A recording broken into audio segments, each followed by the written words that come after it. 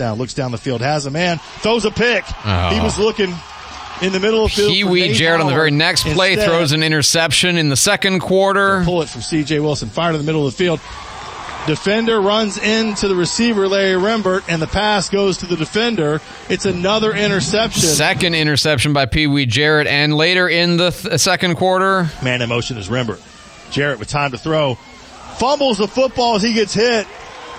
It was going to be a sack, and Pee-wee Jarrett coughs it up. Oh, man. It was a rough first half for Pee-wee Jarrett. Nevertheless, UWF stayed in the game. It was 14-14 because the defense was spectacular, amazing kind of stuff. And then in the second half, we score first. Shamari Mason showtime to the end zone. They scored, tied it back up at 21. And the backbreaker. Jarrett back to pass, fires when he's got a man. Oh, it's a great catch. Caden Leggett, he's gone. Caden Leggett to the house. Argos strike like lightning in the Georgia night sky. Shamari Mason gets another touchdown after that, and in fact, David Durden also got one. So you had 42-28 was the final score, beating West Georgia. But weirdly, the story seems to have been not what happened on the field, but during Brian Henry's post-game interview with Pete Shinnick. Oh, he ran for about 40 yards. Yeah, no, on fire. Took that a little bit personal.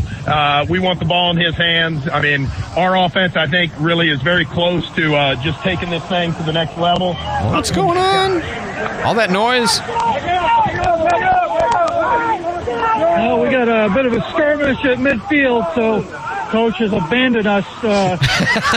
That's never a fun thing to happen for the coach, for the players, or for the sideline reporter, Brian Henry, who was trying to get good interview tape from the coach. Joining us now, the guy who was there in the middle of it all, you have Brian Henry. He is the UWF Director of Athletic Communications. Brian, welcome back to the Pensacola Morning News, sir.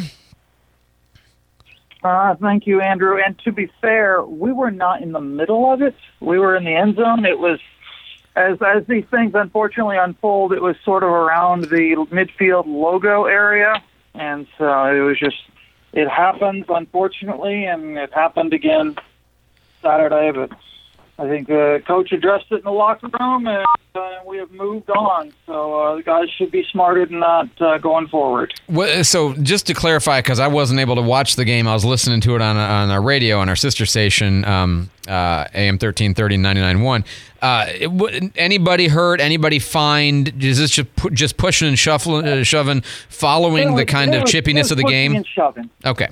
It was pushing and shoving. And honestly, it was one of the nicer, more tame games that we've had this year. I mean, I think both teams respected each other. Both teams had a lot of emotion, but it was pretty much kept in check. It wasn't, the penalties we had were in-game penalties. They weren't as many dead ball, personal foul, unsportsmanlike conducts like we had been having. Well, there was the one. It's just there was the bad. You just got. I said as many. I know.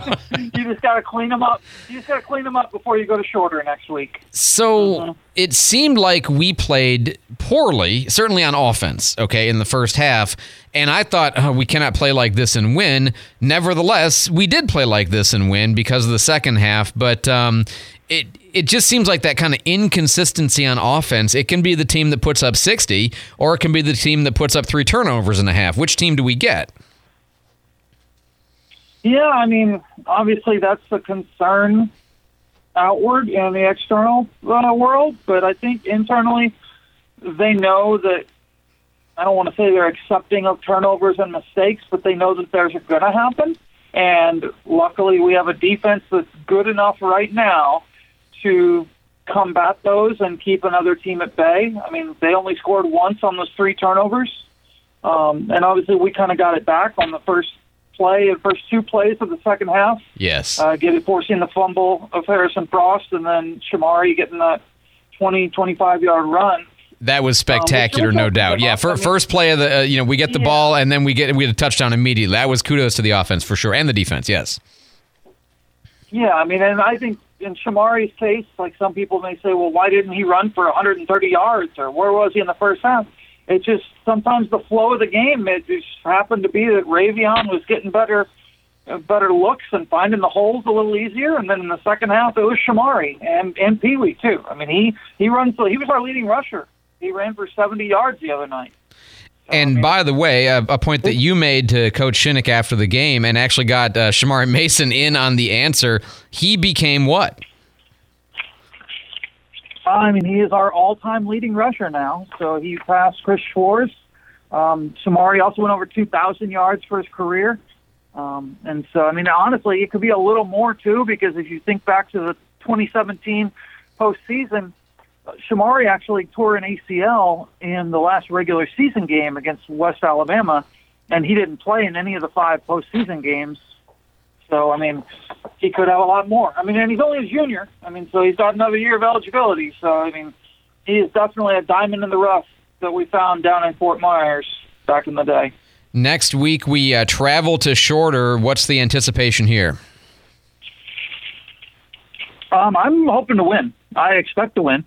And I assume the team is too. I mean, obviously, everybody's been saying that Shorter is a much improved team, and that they hung with Valdosta, and Valdosta needed a couple late scores to win that game. They played Mississippi College fairly well, consistently this last weekend, but they are still 2-4 in the conference, and so 2-4 overall and 0-3 in conference play. So you're hoping to keep them winless in conference play. I will take it. Meanwhile, all the other sports are doing all the other winning. Is that right? Hey, everybody's doing the winning. Yeah, it's not just all the other sports. Everybody's winning. I mean, in the last 2.5 weeks, our sports in head-to-head competition are 15-0-2. Wow. I mean, that's volleyball, men's and women's soccer, swimming and diving, and football. I mean, it's just impressive. I mean, we have 3 teams in first place right now. Both soccers and volleyball are in first place. And so, I mean, it's another impressive UWF fall. And by the way, lest I be misunderstood, we are still 4-1, and we only ever so barely lost the Delta State game in double overtime. So, it's just let's be clear. The football team is doing well in spite of some of the challenges they've had. And last thing is volleyball had their Packet Pink over the weekend, right? They did. It was our 15th annual Packet Pink match with where there's a lot of